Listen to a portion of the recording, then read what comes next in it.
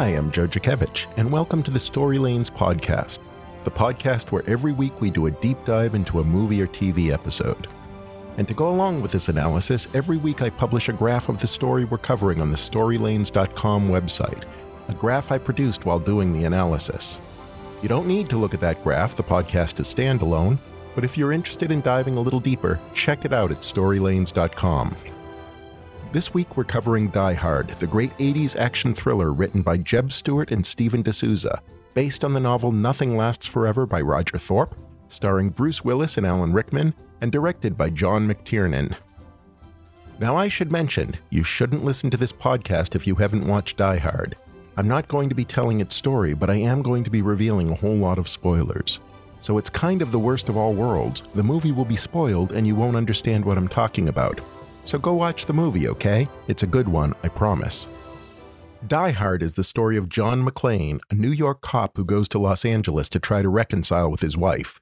That reconciliation is interrupted by a group of terrorists who crash the wife's Christmas party, taking over her office building. John McClane takes down the terrorists one by one, complete with lots of gunfire and explosions. And at the end, he defeats their nefarious plan, saves his wife, and rides off into the sunrise, reconciled with her and back in love again. That's the story of Die Hard. Now let's talk about why it's so compelling. The first reason, not surprisingly, is the characters. There are some excellent characters in here, starting with John McClane, the protagonist, played by Bruce Willis.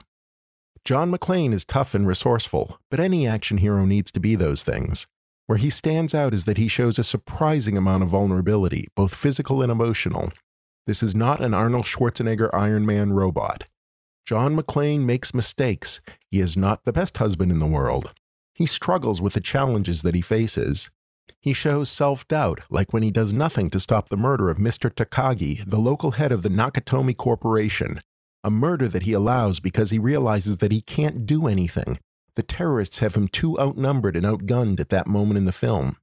And to symbolize his vulnerability, he's barefoot for most of this movie, something that becomes key when he has to run across a floor covered with broken glass. It is these weaknesses that make him work so well as an action hero. The fact that he spends so much of this movie in obvious pain and at the end of his resources makes him compelling. Because they make us, the audience, worry for him. So here's screenwriting lesson number 1. We don't want our heroes to be perfect. We don't want them to be so powerful that we never worry about them. Weaknesses and flaws can be the secret of a great hero, and the more they have to deal with, the better the story. And you know what else makes John McClane so compelling? Hans Gruber, his opposition, played by the great Alan Rickman. Hans Gruber is one of the all-time great villains, and it's interesting to see what kind of villain he is. Some villains are the dark mirror of the hero, showing what the hero might be if he took a darker path, cut a few too many moral corners. But that's not Hans Gruber. Hans is the opposite of John McClane. Where McClane is all-American, Hans Gruber is European. Where McClane is a regular guy, Gruber is cultured with a whiff of the upper class. You can imagine running into McClane at your neighborhood bar having a beer. But you'd never find Hans Gruber there. He'd be spending his time at some fancy place sipping champagne and noshing on caviar. John McClane runs around in a grubby t-shirt while Hans Gruber is elegant in a tailored London suit. There's no dark mirror here. This is a case where opposites attack. There's another screenwriting lesson. There's lots of good ways to craft villains, but one is to have the villain be as different from the hero as possible. This works particularly well if you want a good old-fashioned story of good guys versus bad guys. There's no moral ambiguity in that approach, and no moral ambiguity in Die Hard. But it works quite well for this kind of story. Another thing Hans has going for him is that he is brilliant. His plan is amazing. He is constantly catching little clues and knowing what they mean, and he outsmarts just about everyone in this movie except for McClane.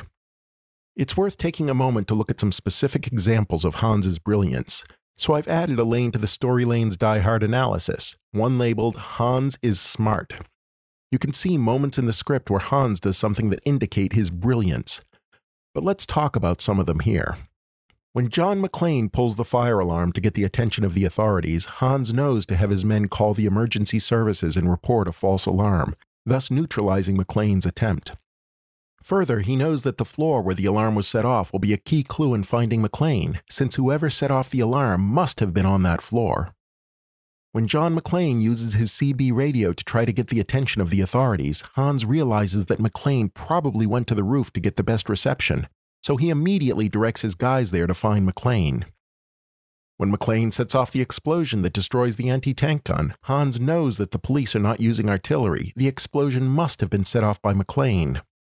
Over and over again, Hans makes the most out of the clues available to figure out what's going on, showing us just how smart he is.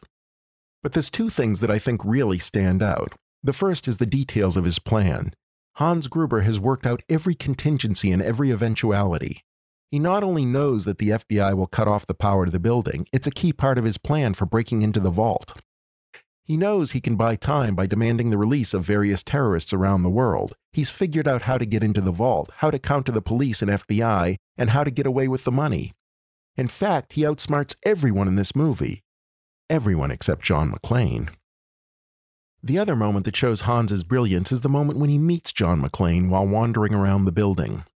He is, at that moment, completely at McClane's mercy. But Hans doesn't panic. He immediately pretends to be a hostage and puts on a completely convincing act, even using the name of a real hostage.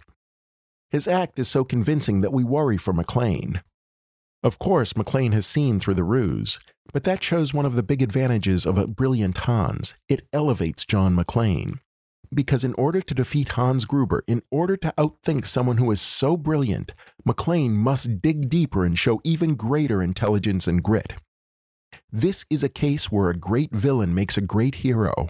We would not want to see John McClane up against some third-rater. Where's the challenge in that? No, we want to see him pitted against the best, because only then will John be the best. Only then does he have to be the best. And there's another screenwriting tip. The better the villain, the better the hero, and therefore the better the story. The next character to look at is John's wife, Holly Gennaro McClane. Holly has grit and resourcefulness. She confronts Hans when it's required to take care of her people, as when she asks that her pregnant secretary be allowed a couch to sit on. She even talks back to him, like the moment when he asked, "What idiot put you in charge?" You did. When you murdered my boss. Now everybody's looking to me. Personally, I'd pass on the job. I don't enjoy being this close to you. She even shows contempt for Hans when she finds out that his motivation all along was simple theft, even though at that moment he is armed and she is not. And finally, she lands a solid punch on the newscaster who outed her on TV and put her life in jeopardy. But there are some problematic things about how Holly is presented in this film. The 1980s, when Ronald Reagan was in the White House and America was rediscovering its traditional roots. Holly's feminist desire to have her own career independent of McClane is presented as a problem. And not just for John. The watch that is the symbol of her success in her job almost kills her when Hans catches onto it before his final fall. It's only when she removes the watch that she can be rescued.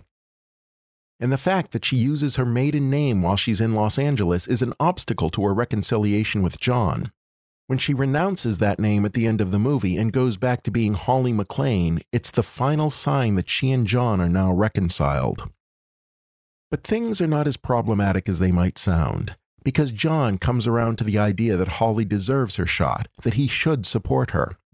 He reveals this when he's at his low point, and in what he thinks may be his final message to the world, he apologizes to her. This shows his growth, but it also shows that Die Hard is okay with Holly having a career. But here's a little something that I noticed, and I'm not sure exactly what it means. When Holly uses her maiden name of Holly Gennaro, her initials are HG, the same initials as Hans Gruber. So is this a sign that when Holly has abandoned her McClane-ness, she's gone a little to the dark side? I certainly think it's saying that Holly Gennaro is part of John's opposition in this movie, while Holly McClane is John's ally. The next major character to examine is Al Powell, the nearest thing to being John McClane's buddy or sidekick throughout the ordeal. Al's a desk jockey cop meant for better things. He serves as our point of view on what the cops are doing during the siege. He's also John's ally on the outside, giving John both counsel and emotional support. And he is a positive figure throughout, someone who has to deal with his own self-doubts, but manages to overcome them to do the right thing at the end. It's worth noting that all 4 of these characters have well-defined character arcs. John McClane goes through the fire to discover that his wife getting a job isn't the end of the world. Hans Gruber travels many of the steps of a Joseph Campbell-style hero's journey, something I'll discuss later. Holly discovers that she still wants to be Mrs. McClane. And Al Powell, who benched himself as a cop after unintentionally shooting a kid, gets his nerve back when he guns down Carl the terrorist in the last scene of the film. Because in this kind of movie, shooting a bad guy is the ultimate redemption. So another screenwriting lesson, your protagonist is not the only character who deserves an arc. More character arcs make for a richer story, and any character without an arc is going to be two-dimensional at best. Once we get past these major characters, we have several vivid minor characters. Characters like Harry Ellis, Holly's boss at Nakatomi, who is a rival for Holly's affection, at least in his own mind. And who is such a jerk that when Hans shoots him in the head, we're tempted to cheer, or laugh at the very least. There's Argyle, John's limo driver, a fun-loving kid who parties through most of the film and takes down one of the terrorists at the end. The wimpiest of the terrorists, to be sure, but hey, not bad for a limo driver. And then there's the terrorists, and they're a real strength of this movie. A film like this needs a bunch of goons for the hero to take down, but it elevates the film to have those goons stand out as individuals, as they do here. There's Carl, the raging psychopath, who wants nothing more than to get revenge on McClane for killing his brother. He even defies Hans to increase his chance of killing McClane. He also has his own character arc, a typical revenge story, the one that ends badly for him. He serves as McClane's primary physical opponent, and the fight between the two of them is one of the more notable and extended action sequences of the film. There's Theo, the smart-ass tech wizard of the terrorist team, who sits at the center of the computer controls working on opening the vault while keeping an eye on the security cameras and making smart-ass comments over the radio. And there's other moments when the terrorists appear as individuals, like when Uli takes a moment while getting ready for a gunfight to steal a candy bar. All of these things make these guys more than just a gang of off-the-shelf goons, which elevates the film. And we should congratulate Hans for being an equal opportunity employer. The terrorist gang includes Europeans and Americans, whites, blacks, and Asians. There's no women, but hey, it was the 80s. And quite aside from that joke, the ethnic diversity of the terrorists helps make them stand out as individuals, which is a good thing. Because in a movie like this, you absolutely need a bunch of goons for the hero to kill. That's the name of the game. But in Die Hard, we can tell the difference between these characters, both because of their personalities, but also because of their diverse ethnicities. So there's another good tip for screenwriters, and casting directors as well, because the script doesn't give the ethnicities for all of these guys, though it does give them defining personality traits. There's another group in this movie that could blend together in a lesser film, but who stand out individually. I like to call these the official dicks. Because in Die Hard, almost every character with official status stands out as a dick. And the higher up the chain you go, the more dickish. There's a hierarchy of dicks in this movie. At the bottom of that hierarchy is the supervisor of the emergency services dispatchers, the one who, when contacted by McClane on the CB, gives him a hard time. But at least when she hears gunfire, she acknowledges that there might be a problem and sends Al Powell to check it out. Moving a little higher, we have Dwayne Robertson, the police chief who leads all the LA cops on site. He's an absolute dick who is wrong about almost everything, who ignores the advice of John McClane, and who only manages to cause more problems for McClane while barely being an obstacle for Hans. There's Richard Thornburg, the TV news reporter who latches onto the story of the terrorist takeover. He's such a dick that he almost gets Holly killed by revealing her relationship to McClane on TV. And note his name, Richard, so his nickname is Dick. And then we get to the top of the hierarchy of dicks and we meet the FBI agents. They're such dicks that even Dwayne Robertson realizes that they are dicks. They're such dicks that they're both named Johnson. These guys only really care about getting their jollies in this fight. It doesn't bother them that they might kill 20% of the hostages if they can gun down the terrorists. They even shoot at John McClane. And so, as seems totally just, the Johnsons are blown up when Hans sets off the explosives on the roof of the Nakatomi Plaza, and good riddance to them. So what purpose do these official dicks have in Die Hard? I think there's two primary purposes. First, they provide a foil for Hans Gruber. To some extent, the official dicks serve for Hans what the terrorists serve for McClane. They are cannon fodder for Hans to take down, showing off his prowess before moving on to the final confrontation. And Hans deals with them quite effectively, and the way he so effectively brushes off their efforts provides solid evidence for Hans's intelligence, and in turn elevate the magnitude of McClane's accomplishment in defeating Hans. After all, John McClane single-handedly defeats the man who defeats the LA police and the FBI. Pretty impressive, no? The other thing the official dicks do is give John McClane another set of obstacles.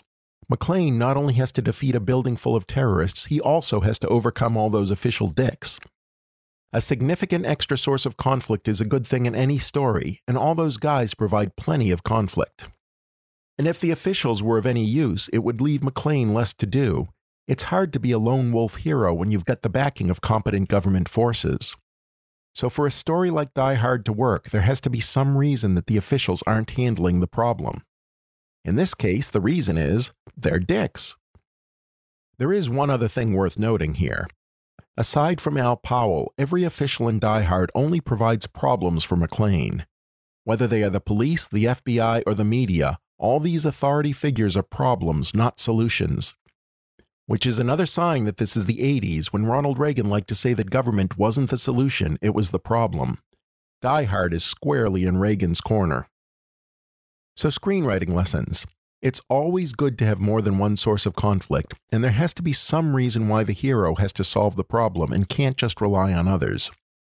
Sure, you could come up with some reason why the hero can't call the cops, but how much more satisfying is it when the hero calls the cops and they turn out to be part of the problem, not part of the solution?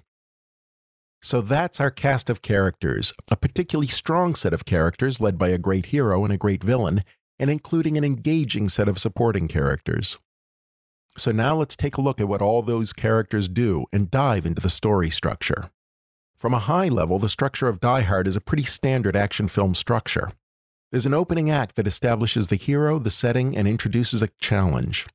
Then there's a series of action sequences that escalate in both meaning and scope, leading finally to a confrontation between the hero and the villain in which the hero emerges victorious and wins the girl. On that level, there's not much to distinguish this from many other action films. It's well executed to be sure, but the basic flow is fairly standard. So what makes Die Hard stand out? Well, I think there's a few things. First, there is John McClane's motivation. John McClane's goal from the start of the film is to reconcile with his wife. He comes to Los Angeles for the express purpose of reconciliation, and that's behind all his actions. This is a relatable wanting to fix a relationship that's gone bad. This is an easy thing for an audience to empathize with. We've all been there. Seeing McClane pursue this simple need puts us entirely in his corner, and keeps us with him throughout the film. Because McClane's motivation, even through all the fights with the terrorists, is to reconcile with Holly. The purpose that the terrorists play is to be an obstacle to that reconciliation. After all, John can't reconcile with Holly when she is being held hostage. He must free her before they can get together again.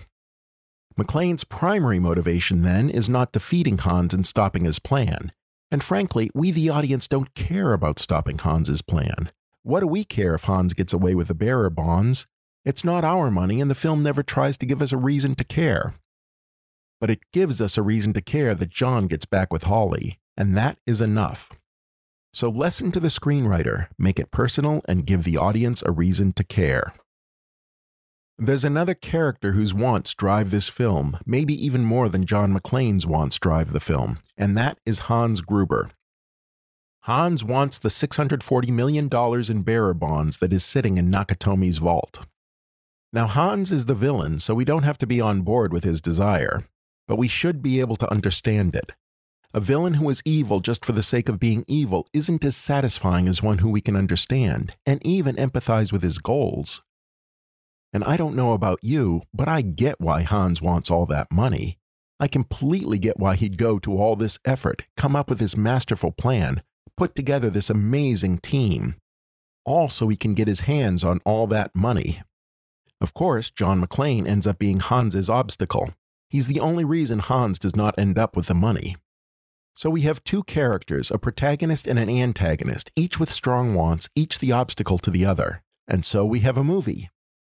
And because we don't really care if Hans accomplishes his goal, but we do care if John accomplishes his, we've now got a rooting interest and we're on McClane's side. Now note, you can imagine this playing out in such a way that both could get what they want. If early on Hans was a little less bloodthirsty, McClane a little less concerned about the other hostages, we could imagine Hans offering to let Holly go if John leaves him alone. And some versions of John might say yes, leading to a win-win situation. That wouldn't be as satisfying as all those lovely explosions, though, so it's not going to happen. But screenwriting lesson: set up characters with strong, believable wants that are in conflict with each other and see how they play out, but don't allow an easy reconciliation. And one more thing to note, you could imagine a version of this where we are on Hans's side. Make him less willing to kill innocents, give us a reason to want him to have the money. Perhaps make Nakatomi evil. Perhaps Hans will use the money to house the homeless. Let Hans win in the end and we can be happy with his fun little heist film. There's many versions of this. It's Inside Man. It's Ocean's 11.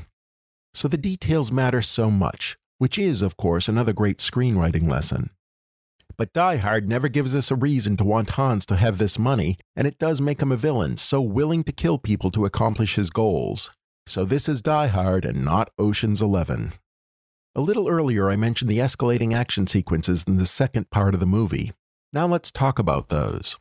Because I find the details of those sequences and John McClane's immediate goals in those sequences to be fascinating.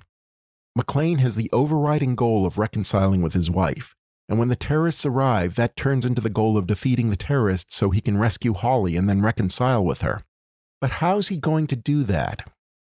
Imagine yourself in this situation. You've gone to a party with a loved one and terrorists take over the building. You escape, but your loved one is captured. What would you do? I don't even mean, what would you do if you were a tough New York cop capable of beating up terrorists? I mean, what would you do if you were you, running loose in a building where terrorists have captured someone you love, and you're the only one who knows they're there? I'd try to call the cops. Really, it seems like the most sensible thing to do. So what does John McClane do? He tries to call the cops. And this is wonderful because it makes so much sense. McClane doesn't try to single-handedly take on a whole host of terrorists. He doesn't go around setting traps or try to launch a rescue raid or anything like that. No, his first thought is pretty much the same first thought that most sensible people would have. Get help, get backup, call the cops. As an audience member, I'm completely on board with this plan, so much that I never even think twice about it. And I find this to be another strength of the movie. There is never an instant in Die Hard when I wonder why McClane takes the steps he takes. And that makes Die Hard stand out. I spend a lot of time in a lot of movies second-guessing the heroes, but not in Die Hard. So, screenwriting lesson. Your characters in this kind of movie are going to do big dramatic actions that are beyond the capability of most audience members. But how wonderful if their instincts are the same as mine, if they're not doing something vastly different than I do, but doing what I do on a different scale. How great is that? Of course, getting the attention of the police isn't easy. You don't want anything to be easy for the hero of a movie like this. The terrorists have shut off the phones to the building and McClane doesn't have a cell phone. So he has to spend the next 30 pages of the script getting the attention of the police. And for those not used to reading screenplays, 1 page is roughly 1 minute. So figure McClane takes about half an hour before the police arrive. He does all kinds of things to try to get official attention. He tries pulling the fire alarm, but Hans neutralizes it. He calls the emergency dispatchers, but they are official dicks, and so only grudgingly sends someone to investigate. And when Al Powell arrives, at first he is fooled into thinking all is calm. So McClane has to drop a body from on high onto his car to let him know something's going on. And of course, throughout all this, McClane has to avoid being caught by terrorists, and he kills several of them. So put it all together, and it takes 30 action-packed pages before McClane manages to summon the police, which after the 22 pages of the first act, brings us to page 52 in the next big section. But now the police are here, so McClane can relax and let them handle things, right? Wrong. Because what are the police? They are official dicks. So they are completely useless. Less than useless, really. The police keep getting into trouble, and McClane has to get them out of it. This is another fun little detail that I had never noticed before. After spending 30 pages summoning the police, John spends the next 60 pages getting them out of his hair. And in those pages, McClane has to deal with two major screw-ups by the official dicks. First, the LA police under Dwayne Robertson sent a SWAT team and armored car to attempt a hostage rescue. Of course Hans and his men are ready for this. They not only have many machine guns, they have an anti-tank gun. The police don't stand a chance. McClane tries to tell them they don't stand a chance, but of course Dwayne Robertson blows him off because he's a dick. And the only thing that keeps this failure from being an utter disaster is when McClane drops a bomb on the anti-tank gunners, blowing out a chunk of the third floor of the Nakatomi building and two terrorists. So McClane saves the police from their own stupidity, but there's more stupidity to come because the FBI has arrived. First, the FBI turn off the power to the building, which is exactly what Hans wants because that is the key to opening the final lock in the vault and letting Hans have his money. Then the FBI is going to launch an aerial assault on the building. They don't even care that this will probably kill some hostages because they're dicks. Of course, Hans has planned for this too and has set bombs on the roof. In the chaos that will follow the explosion, Hans and his guys will escape. A lot of hostages will die, but Hans cares even less about that than the FBI do. But McClane cares. His wife is one of the hostages, and he doesn't want her to get blown up. It's kind of hard to reconcile with your wife when she's blown to bits. So McClane goes up and scares the hostages off the roof. Of course the FBI tries to shoot him, and he almost gets caught in the explosion, which is all okay because the FBI misses and John escapes and the FBI gets blown up, which gets them out of McClane's hair. So here we are on page 111 of the screenplay, and the official dicks have been causing problems for the last 60 pages. But finally they are all neutralized. The police are neutralized because after their failure the FBI took over, and the FBI are neutralized because they all got blown up. And it's hard to be more neutralized than blown up. And with the official dicks all out of the way, McClane can at last go confront Hans one-on-one, the final confrontation that we've been waiting for. But do note the nice little irony here. In this section of the film, a full 60 pages of script and thus roughly an hour of screen time, McClane's primary obstacle is the official dicks doing stupid and dickish things.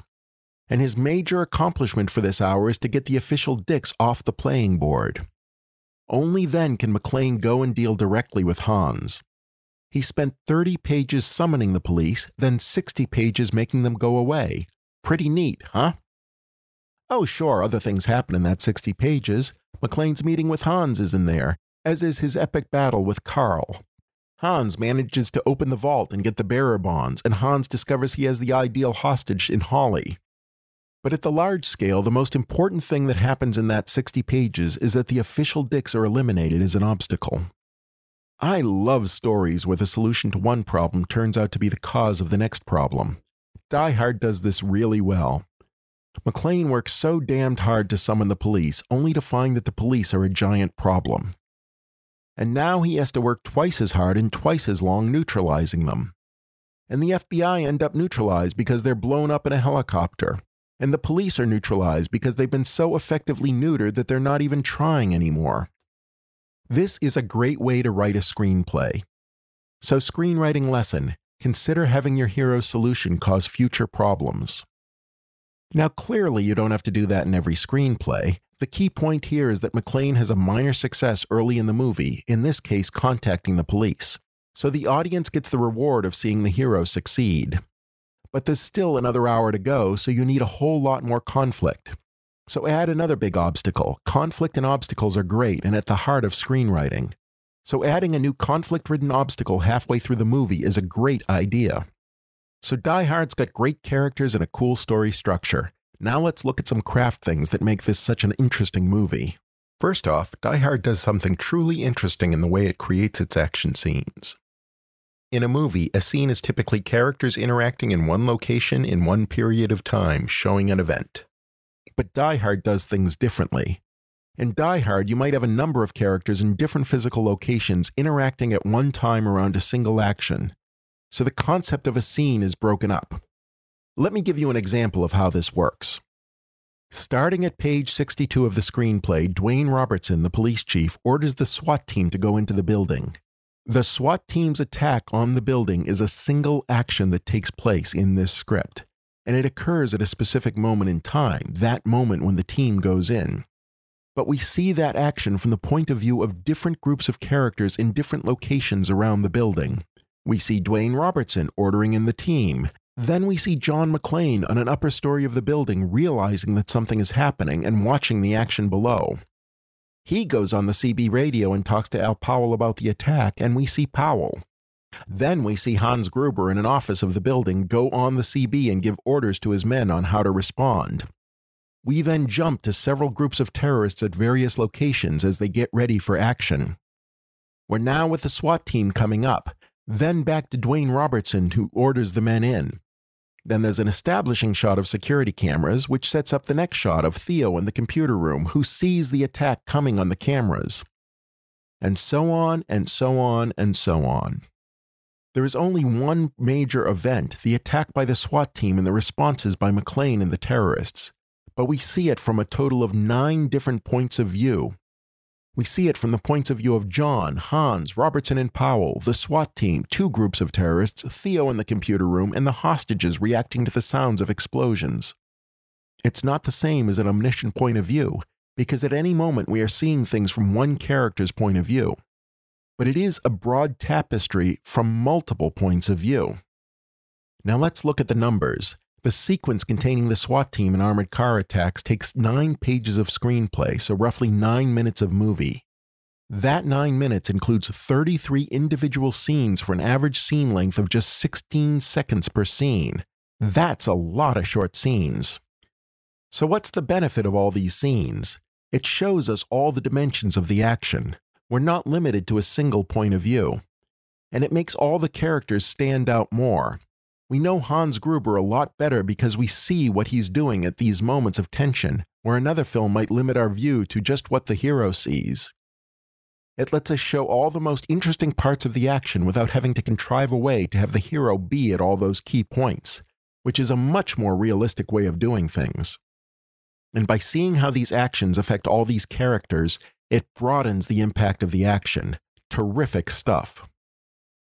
For just a moment, let me put on my filmmaker's hat, because when I'm not analyzing films, I'm often making them. The logistics challenge of making a film this way is incredibly impressive. The thing that takes up the most time on a film set isn't filming the scene. It's preparing to film the scene. Getting the set ready, setting up lighting, getting the actors in costume and makeup, getting the cameras in place. All of these take time. When I'm making a film, I assume it's going to take roughly an hour per scene just to set up, and that's in no-budget small productions. Large-scale Hollywood films can take even longer to set up a scene. It usually takes a lot longer setting up the scene than filming it, so if you want to be the most efficient, you have a few long scenes. Clearly, this isn't the Die Hard way. Admittedly, some of those scenes are set in the same place with the same characters. This reduces the time setting up because you've done one setup for multiple scenes. But there's still a lot of different locations and therefore a lot of different setups in that one sequence. And this isn't the only such sequence in the movie. The more I think about it, the more my hat is off to Benjamin Rosenberg, the assistant director of Die Hard, because it's the assistant director's job to keep track of the shots on set. And the organizational challenge of making a film like this is impressive indeed. So well done, Benjamin Rosenberg and team. But let's get back to the writing. There's one particular craft aspect to the writing that I want to call out. Seeing action from so many points of view is challenging for an audience to track. But you never get lost here. How do they pull that off? One of the key ways is that the transitions between scenes are all well designed. Typically, there is some specific element that takes us from scene to scene to scene. One way they manage scene transitions is through communications. Several of our groups have CB radios, and we often see one person initiate a call and another receive it. So we see Hans Gruber gives orders to his men over the radio, and the scene transitions from Hans to the men receiving the call. Or John McClane talks to Al Powell and we see a transition. Or John to Hans. Or maybe we see someone just listening to the CB and not talking. The news reporters snoop like this, as does Argyle in his limo. The TV reporters provide another type of communications. We see the TV reporters film something, then see someone else watching it. The watchers at various times include the terrorists, Argyle, and the hostages. Or there will be some big event that can be seen from different locations. Most notably, there are the explosions. Whenever we have an explosion, we typically jump between multiple groups causing the explosion, or seeing it, or hearing it, or just being blown up. In fact, the last 7 scenes in the SWAT team sequence are all different points of view on the explosion, including John McClane dropping the bomb, the anti-tank gun team being blown up, the police seeing the explosion from outside, a view from the garage of people hearing the explosion, the news crew getting the explosion on film, Hans hearing it, and finally, Holly and the hostages hearing it. All of these are tied together by the explosion. Now, not all these cuts are motivated like this, but usually the first time we cut to a new group in a sequence is motivated. And once the connection is established between the groups, we can jump back to that group without as strong a motivation. So once we've established that there is a group of terrorists in one part of the building during an event, we can cut back to those terrorists at various times in the firefight. The lesson here is that if you are going to use this type of tapestry of points of view, make sure you tie them together in a way that will keep the audience from being lost. Because losing the audience like this is a real risk. But all of this is something that I think makes Die Hard so special. I can think of other films that give us multiple points of view during a large action, but there aren't many that do it so well or show us so many points of view. Usually we jump between multiple protagonists, as you often see in superhero movies when there is a team of superheroes fighting a team of bad guys. But here we jump from protagonist to antagonist to police to terrorists to observers, so you end up seeing how everyone involved sees a bit of action. And it's done so well that it doesn't call attention to itself. Well done, Die Hard. So screenwriter note, this is a great way to tell a story, but this is most definitely a varsity level technique. Don't do this unless you know you can get it right. And realize that if you do things the Die Hard way, even if you get the script right, it's going to make the film much harder and more expensive to shoot. Note that in the Story Lanes analysis, I've added a lane that I call super scenes. The super scenes identify scenes that span multiple traditional scenes across different locations. I've also added a lane that identifies the transitions between scenes within a super scene.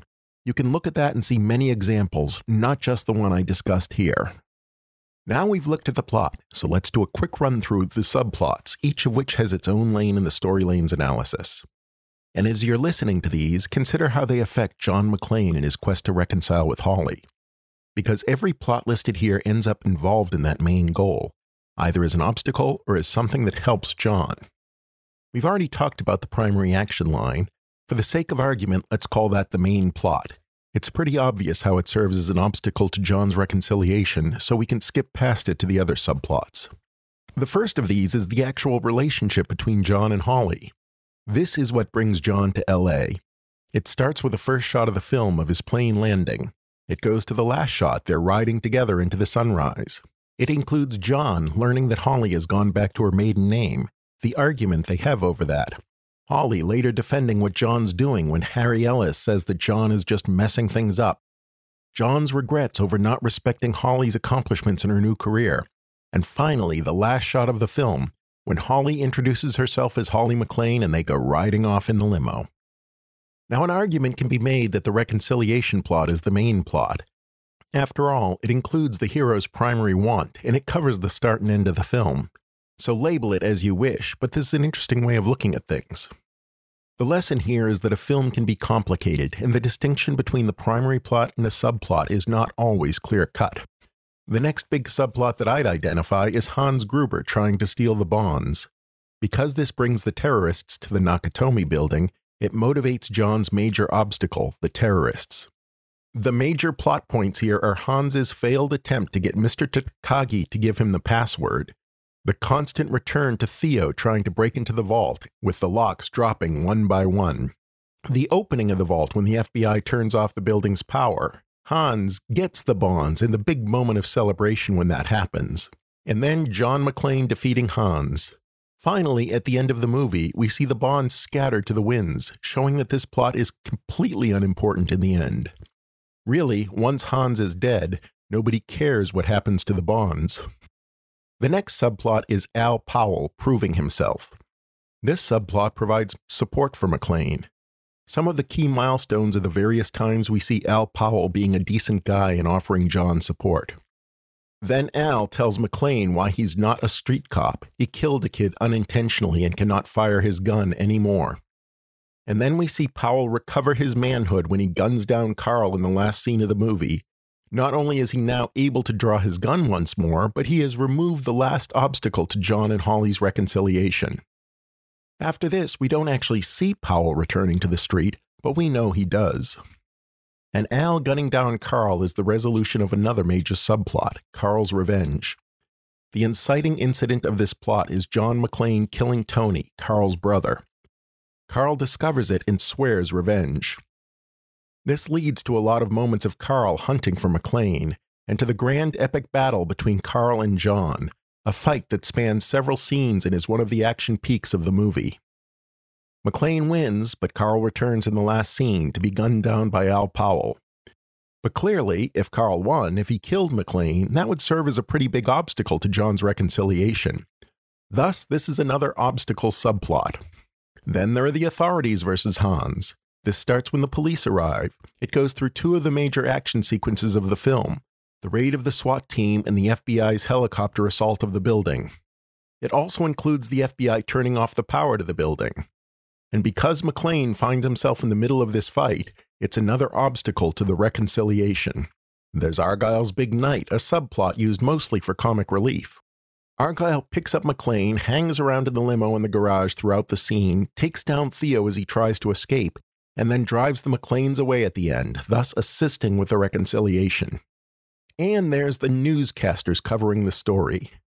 This starts when Richard Thornburg hears on the police scanner that something's happening at Nakatomi. It covers snippets of news coverage and attempts to get news coverage. It includes Thornburg's interview with the McClane children and the subsequent outing of Holly as John's wife, and it ends when Holly punches Thornburg as she leaves the building. This subplot provides some comic relief. There's a lot of humor at the expense of stupid newscasters. But the revelation of Holly's identity to Hans provides a major obstacle to the reconciliation by leading to her being singled out among the hostages.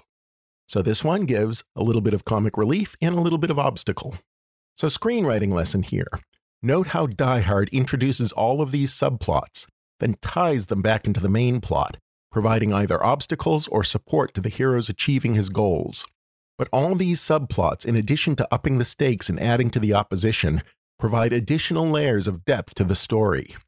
It's well done, and as a writer, it's worth examining how these affect the main plot. So those are the subplots. Now, let's examine what is the theme of Die Hard. I wrestled with this question. Nothing really jumps out at me. The best I came up with is, don't be a dick. We see that play out in many ways. At the beginning, John McClane blows his stack when he learns that Holly is using her maiden name. He's kind of a dick, and this complicates his reconciliation with her. Later in the film, at his low point, he asks Powell to apologize to Holly for him. In that scene, McClane renounces his dickishness, having learned from his ordeal to keep an eye on the important things. This removes dickishness as a barrier to John's reconciliation, and so when they are finally together, they can truly be together. But don't be a dick applies to other characters as well. It applies to Hans. If Hans weren't so willing to kill people in order to steal the bonds, if Hans weren't being such a dick about it, we might be on his side. If he hadn't taken Holly as a hostage, McClane might not care about the theft, and then Hans would get away with all that money. But Hans is a dick, and that keeps him from achieving his goals. There are all those official dicks who fail at their attempts to defeat Hans because they won't listen to McClane. Instead, they insist on being dicks. This culminates in the explosion that blows up a couple of Johnsons. They shouldn't have been dicks. There's Richard Thornburg, the news reporter. He does better than most of the dicks in this film. After all, he does get his story. But he also gets punched by Holly, which the movie presents as a suitable punishment for his dickishness. So don't be a dick, guys, okay? There is another possible theme here. There's definitely a class divide in Die Hard. John McClane is a working-class guy, a street cop. Al Powell, his buddy, is also a street cop. Argyle, another good guy, is just a limo driver. But Hans, he's refined and cultured. And if you look at all the official dicks in this movie, they're mostly guys in suits. Dwayne Robertson is a guy in a suit. Richard Thornburg, a guy in the suit. The Johnsons, guys in suits. And let's add to the list Harry Ellis, another dick in a suit. And of course, in the early part of the movie, when he's still being a dick, John McClane is wearing a suit too. He doesn't renounce his dickishness until he's stripped down to his t-shirt. Holly, of course, is striving to join the ranks of the upper class. But that's presented as an obstacle to her reconciliation with John, and it's only when she abandons the trappings of being upper class, when she loses that Rolex watch that symbolizes her job, only then can she be rescued and can the reconciliation take place. So another theme of Die Hard: working class people are decent salt-of-the-earth types, and the upper class are all dicks. And now, for the screenwriting geeks in the audience, let's look at what some standard screenwriting models tell us about Die Hard, and what Die Hard tells us about those screenwriting models. And if you want to learn more details about these models, or about my views on screenwriting in general, check out episode 1 of this podcast. First is traditional 3-act structure, as popularized by Sid Field and since fine-tuned by others. So how does this play in Die Hard? 3-act structure largely works here. There is a clear first act, which covers the time from when John McClane lands in Los Angeles until the moment when the terrorists have taken over the building and McClane escapes from them into the empty upper floors. The inciting incident is when the terrorists arrive, the moment that really kicks off the story of the film. But when we get into Act 2, things get a little more complicated. Act 2 covers the time when McClane is dealing with the police in a series of escalating conflicts. But I think you could make an argument for either of two midpoints. The first would be when McClane has successfully summoned the police and they have arrived, which occurs on page 52 of the script. We've had a fair bit of fun, now things start to get a little more serious as the police order in the SWAT team and McClane has to scramble to keep it from being a disaster. But another possible midpoint occurs with the big explosion when McClane drops the bomb on the anti-tank gun crew at the end of the police attack sequence. Here also things start getting a whole lot more serious, with the FBI shenanigans and the big fight with Carl coming later. This possible midpoint occurs on page 70. So there's two possible midpoints, one at page 52, one at page 70, both in a 118-page script. The first comes a little before the strict midpoint, the second a little late. Pick your poison. But the subtext here is that I don't think there's one clear midpoint in the sense of a turning point where things suddenly become more serious.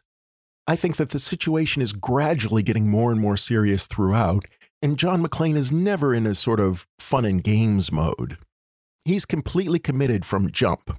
So to this extent, I don't think Die Hard really matches the traditional 3-act model. Similarly, I have some trouble pinpointing the turn into Act 3. Here I also have a couple of suggested choices. One is on page 90, when McClane, who is now in tough shape, gets on the CB and asks Al Powell to apologize to Holly for him. This is certainly McClane's low point in the film. He doesn't think he's going to survive, and it humbles him. But after this, he gets up and gets back to work. He doubles down and he's ready to face his biggest challenges, the epic fight with Carl, keeping the FBI from killing him, and the final showdown with Hans. Another possible turn into Act 3 is on page 111. McClane has defeated Carl. He's dealt with the FBI. Now he has got to go and confront Hans, his final challenge. Now, if you listen to the screenwriting gurus, page 90 is just about right for a turn into Act 3, leaving us with a 28-page Act 3. Page 111 would certainly be late, leaving only 7 pages for Act 3. But again, I don't think the answer here is clear. You could declare either of these to be the turn into Act 3 and thus impose 3-act structure on Die Hard, but I don't think either completely fits. The second one is, as I note, kind of late. But the first one, it's kind of in the middle of a whole sequence of actions. It feels more like a momentary pause when McClane reflects on things as he is dealing with one big conflict.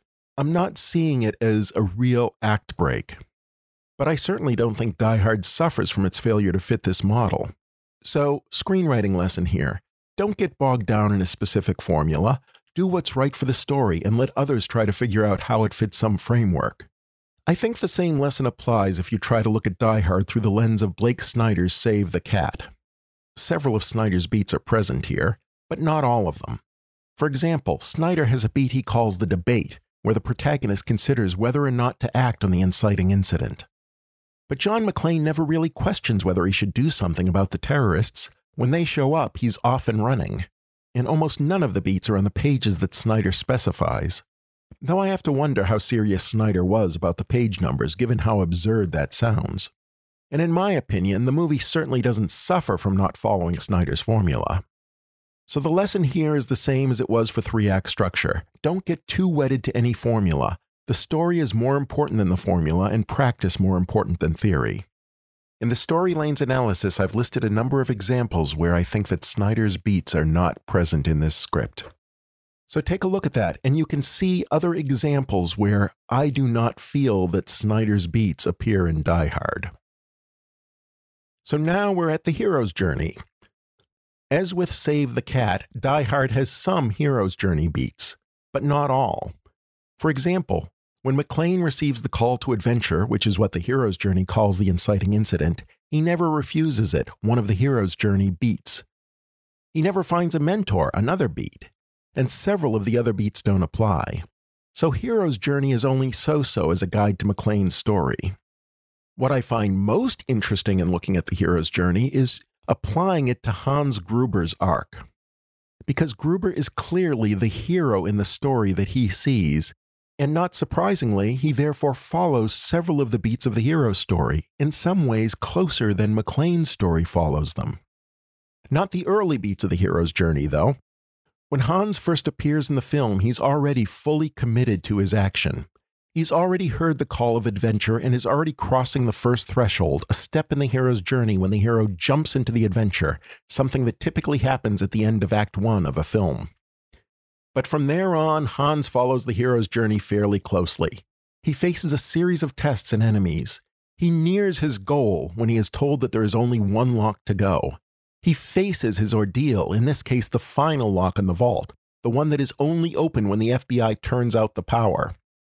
And then he gets his reward when the vault opens and he finally has the bearer bonds, something that happens in the film as a grand moment with surging music and a smiling Hans. All of these are steps in the hero's journey and all apply explicitly to Hans's journey. But then comes the road back, when the hero sees that there is still a big challenge ahead. In Hans's case, that big challenge is John McClane. And in a traditional hero's journey, the hero would overcome the challenge and then go on to enjoy the fruits of his victory. Of course, this doesn't happen in this case. Hans fails the challenge when John McClane defeats him. Thus, Hans falls off the hero's journey. Which is only to be expected, because while Hans may be the hero in his own story, he is not the hero of Die Hard. But a good lesson here is, look at your story from the point of view of many characters. Think of what journey they are on. Consider using some of the story formulas when looking at it from their perspective.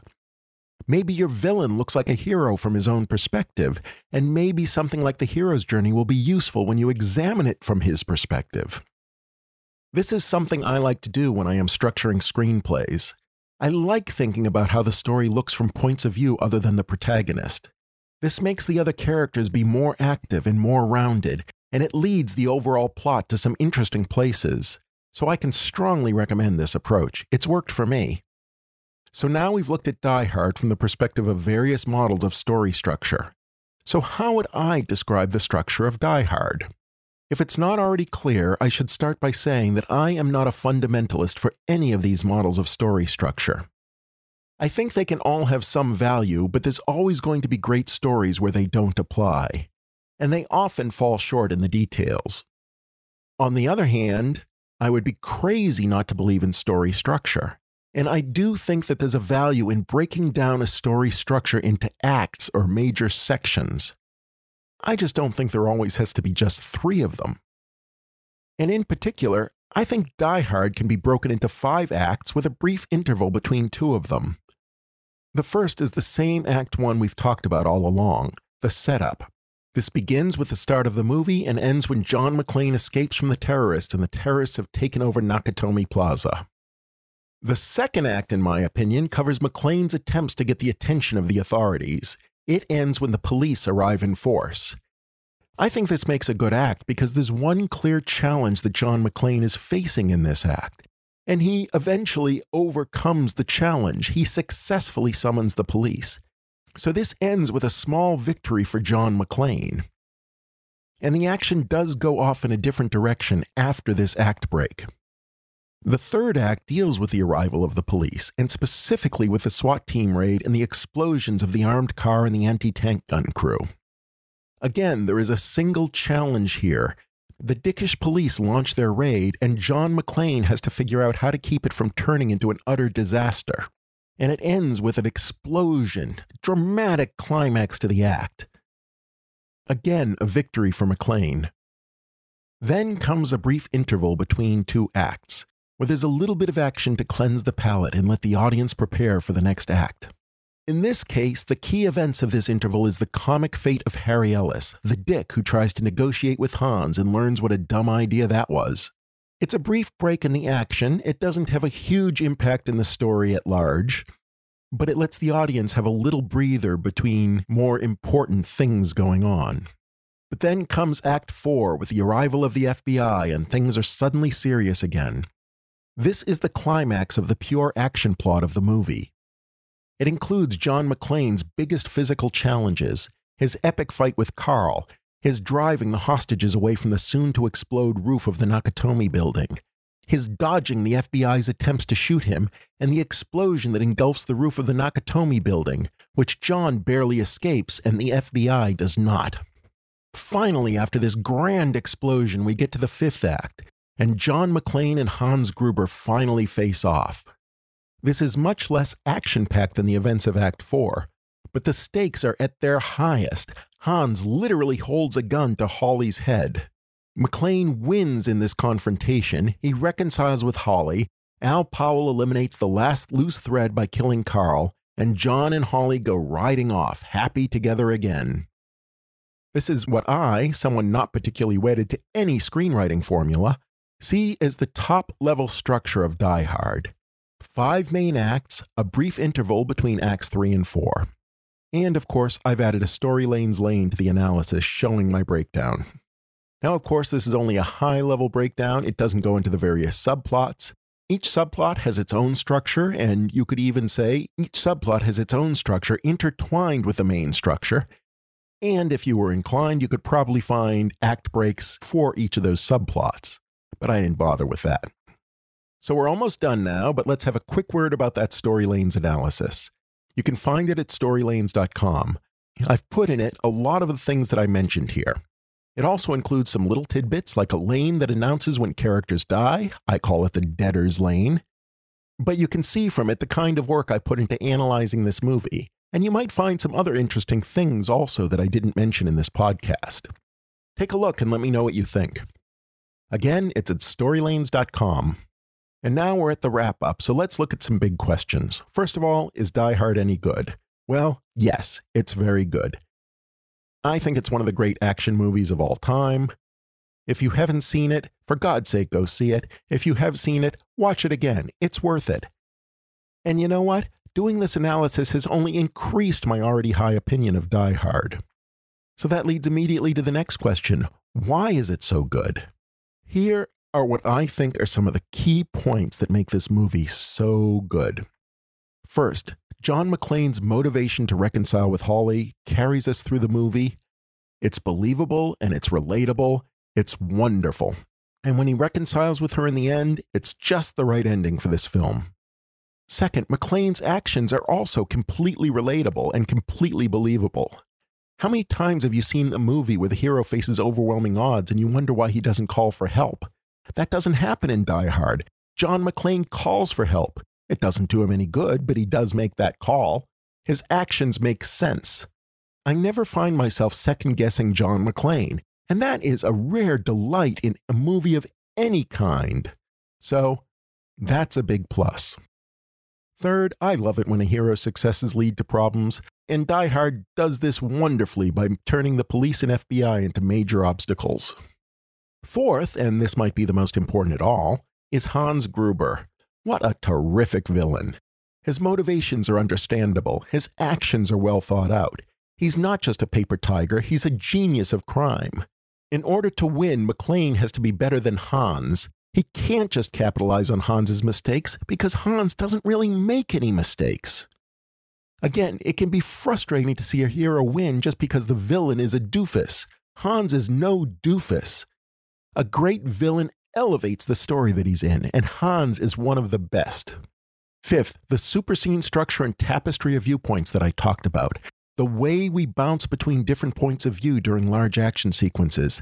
These are true standouts, especially given just how well they do it here. This is something that's hard to do, hard to plan out, hard to write, and the logistics of filming it are beyond difficult. What an accomplishment, and what a great effect and strength of this movie.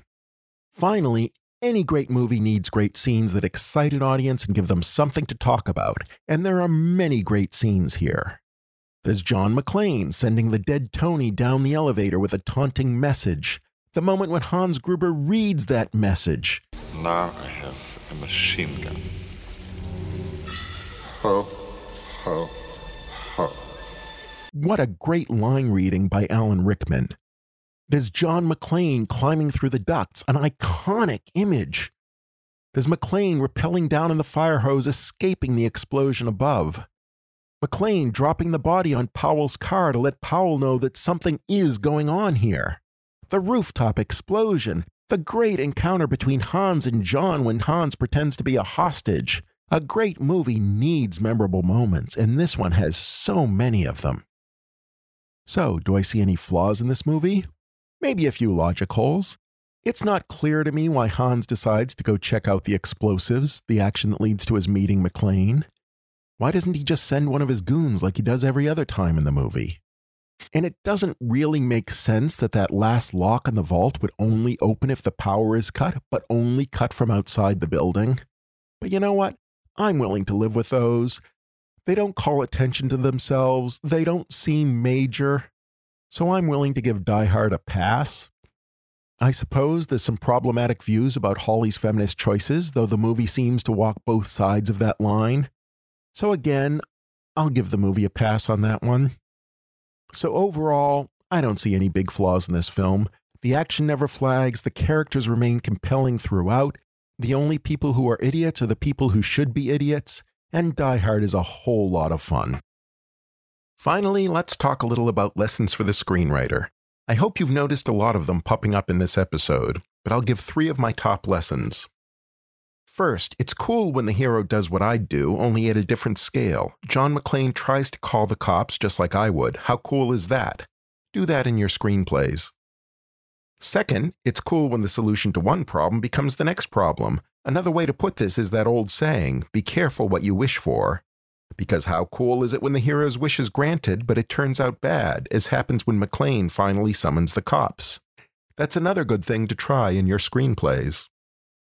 And third, a good villain makes a good hero. So come up with a great villain for your movie, your audience will thank you. And that's my analysis of Die Hard. Clearly, there's a whole lot more that could be said about this movie.